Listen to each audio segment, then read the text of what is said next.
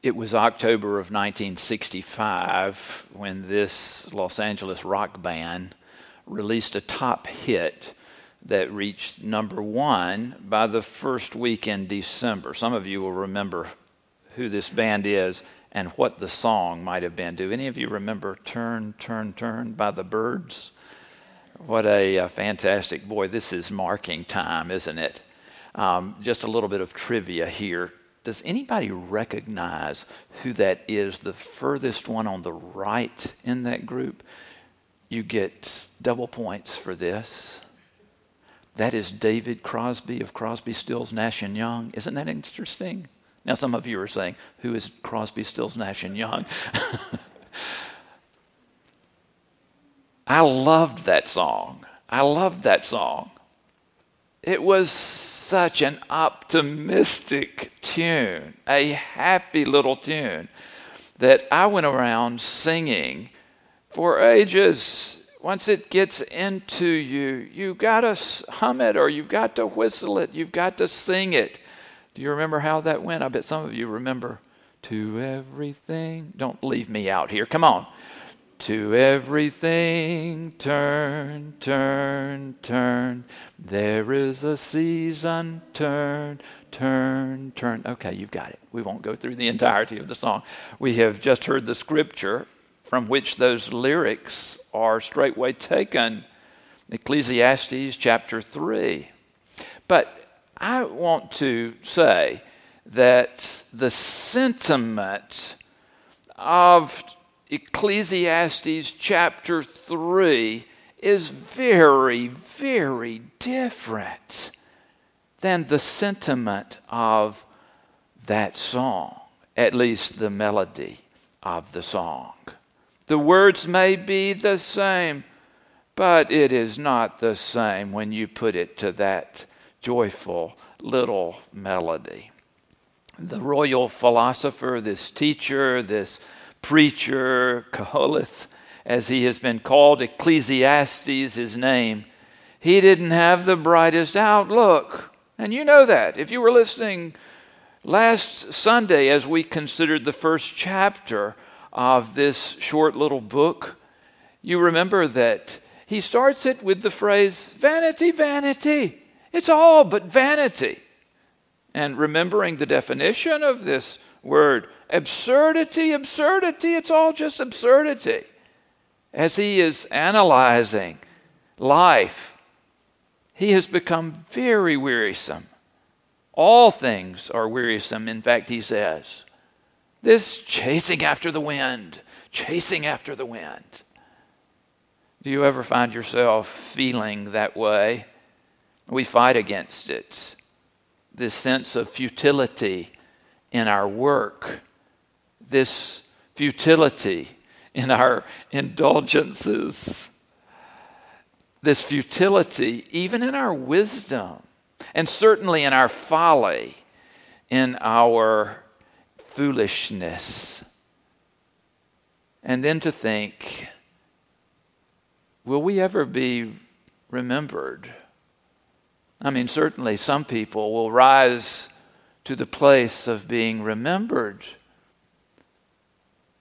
But this writer makes the point that not only are the generations past not remembered, but even the generations that are to come will not be remembered. And so he asks the very logical question, what good is it? It's all absurdity. Our ambitions in the long run mean very, very little. You've heard the expression, she's looking at the world through rose-colored glasses. This unabashed optimism, this glass half full perspective, where you see the world with such hope and with such promise that everywhere you look, everywhere you turn, that it is seasoned by that kind of quote-unquote grace.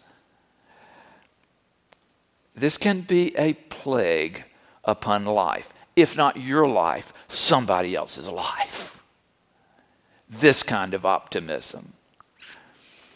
I remember listening to an interview with Ray Goff years and years ago. He was that unfortunate guy who had to follow Vince Dooley as head coach at the University of Georgia. Wouldn't you love that job? And I can remember in the interview, and this was post his employment there, for he had a short season with the university as head coach, that he was reflecting on his efforts toward being positive in every place. He always, when he was in front of the cameras, was reporting of the good opportunities for the next season. He was looking at the next game, which was going to be putting in good place what did not happen today. But next week, just watch. And in fact, we have some good ones that are coming from the ranks of high school football that are going to populate our team like never before. Over and over again, he was always this very positive voice in the news. And in his reflection, in this short little interview, he said, I really think my optimism is what did me in. And I think there were probably some others that would have agreed with him as well. You see, it was sort of this Tower of Babel approach to life. You know, if we work together, there's nothing we can't do. And that kind of optimism, although it's sort of a get on the bandwagon approach to life, it has an energy to it. It's something that is finally painful to keep in place day in and day out. That's why this Ecclesiastes 3 is such a gift, because it offers a reprieve from this way of thinking, that every day has to be better than the last day, that somehow we're going to make it better than we could ever make it, and that we've ever even thought of making it. It is intended to be a reality check. 14 couplets, antithesis of each other, 28 observations of life. And you know these things. A time to be born, a time to die, a time to plant, a time to pluck up what is planted. Every farmer would know what he's supposed to do at that time of the year, of course, in putting the seed out, and then in gathering. If you're looking out at the land now, you know the gathering is going on. A time to kill and a time to heal. Oh, I heard of one gentle soul who had been asked by her pastor to read this passage in worship, and she politely declined that opportunity. And he said, why? And she said, I just don't really believe in that killing part.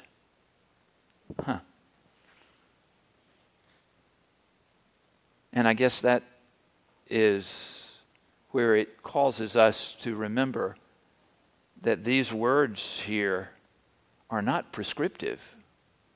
They're descriptive of what we're already encountering in life, for good or bad. And that's what the teacher's point is. This is what we are encountering. It is not telling us specifically that we are to go and break down walls, although you remember that famous statement, Mr. Gorbachev, tear down this wall. That was a good thing.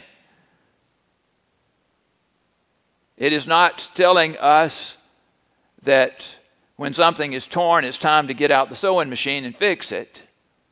A time to tear and a time to sew. It doesn't mean that that there's a time to put things into your closet and clean things out of your closet, although it says here a time to keep and a time to throw away. What the writer is trying to say to us is that you're going to observe these things happening throughout your life. It is the pattern of life that these things will occur. I am glad that that last statement sort of reverses the words and allows us to end with peace instead of with war on our minds. I have wondered if there should be a clock in the sanctuary.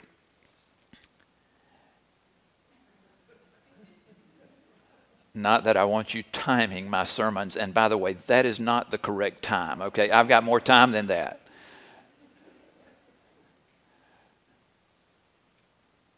But how can we enhance our awareness of what is going by us in every day?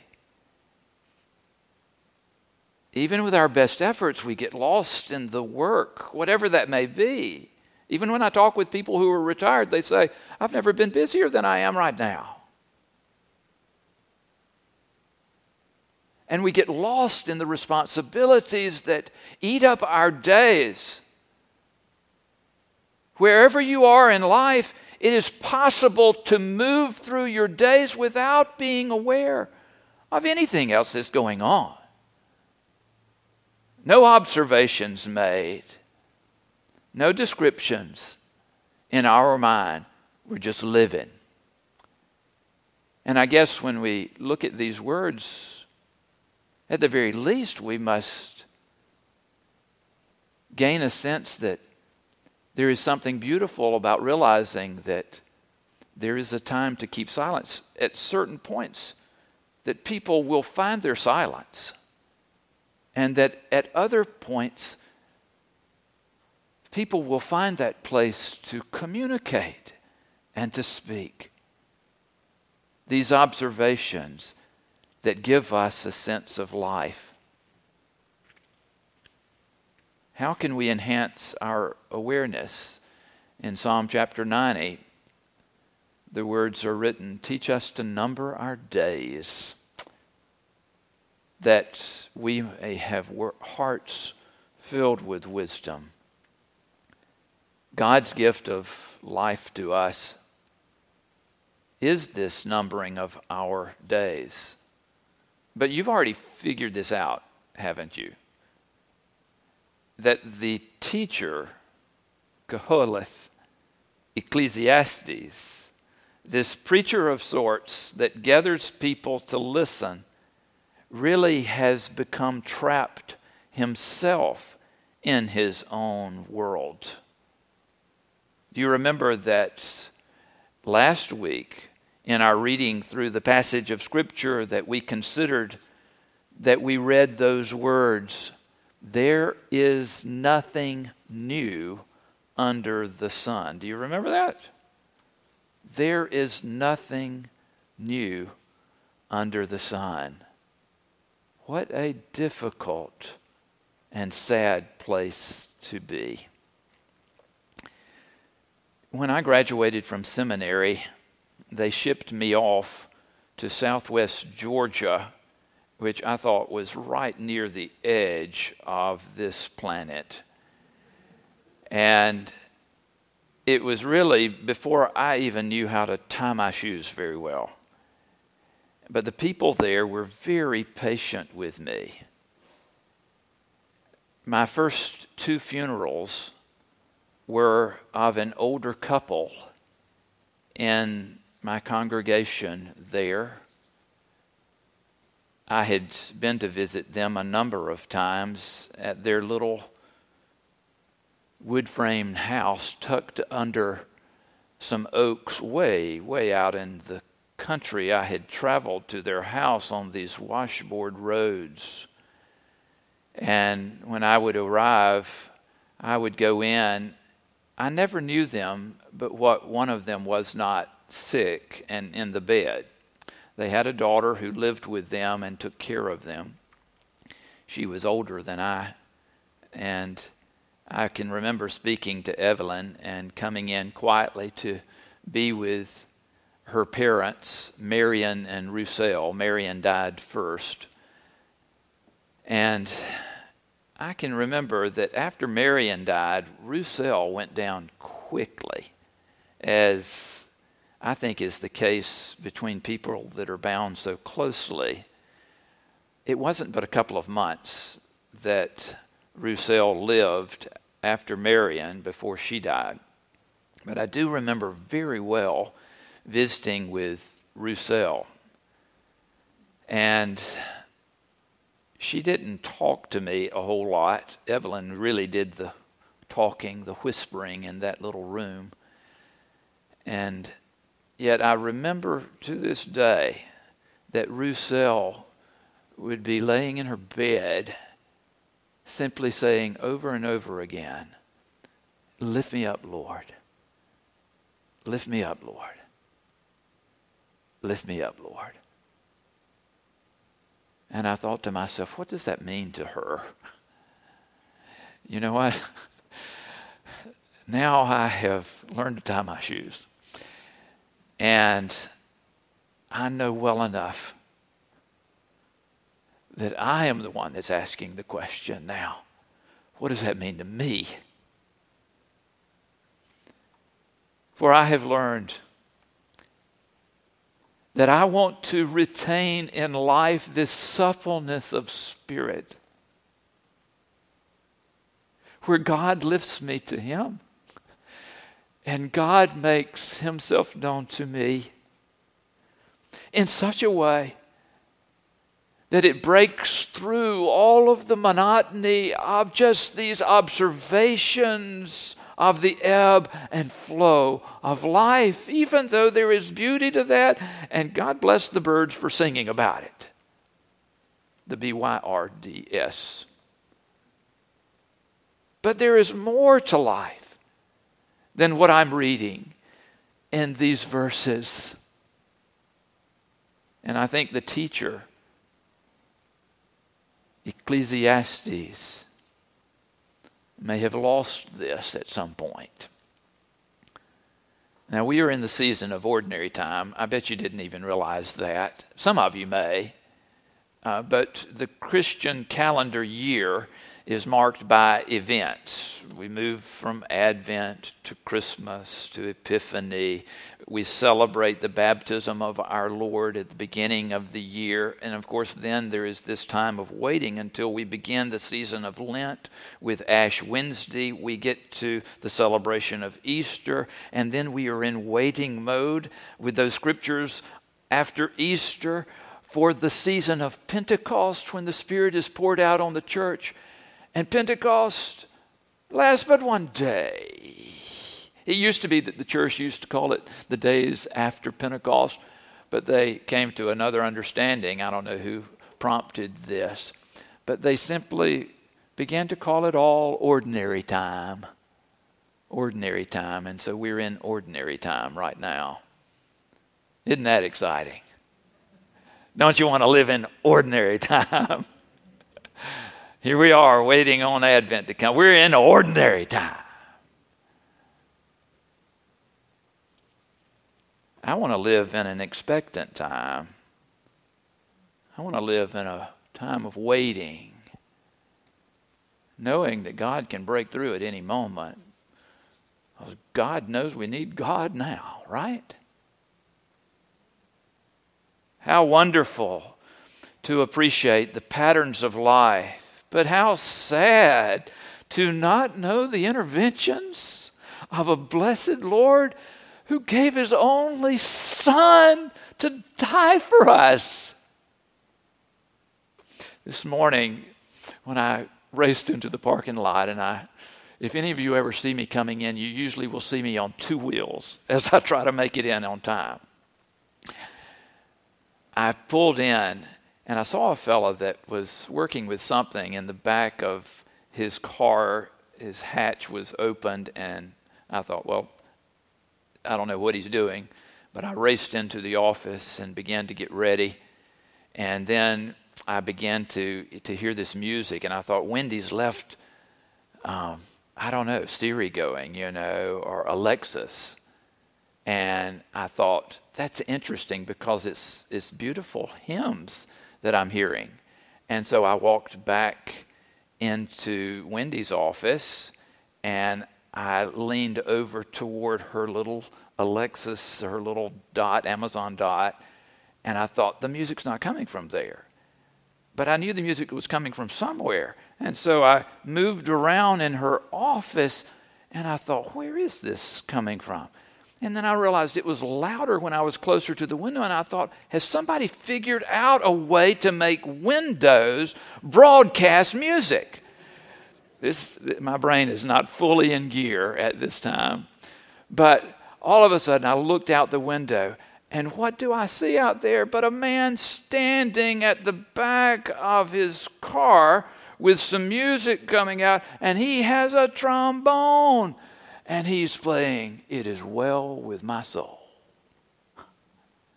And I thought, who in our congregation plays the trombone? And I walked out into the parking lot and up to this gentleman, and I introduced myself, and he told me who he was. And I said, I want to tell you that this is a blessing. He said, I didn't know how you would react. He said, I thought you were going to come tell me to stop. And I said, oh no. I said, you continue right on. He said, I'll take it up until 11 o'clock when y'all start worship. I said, this is a blessing. He said, I started this. He said, I started this 6 months ago. He said, the Lord spoke to me and said, get out and on the road. And he said, I do this not just in church parking lots, but in many locations. And he said, I will just set up and start playing, and people will come up to me. He said, literally, he said, in these 6 months, I have witnessed thousands giving their heart to God anew. I said, this is unbelievable. Such a simple thing. Standing and playing a trombone, casting out these beautiful hymns. Are you and I just sort of waiting to die? Don't you get this? A time to be born, a time to die. I've already been born. So what's coming next? A time to die. Are you and I just waiting on a time to die? Or is something else going on?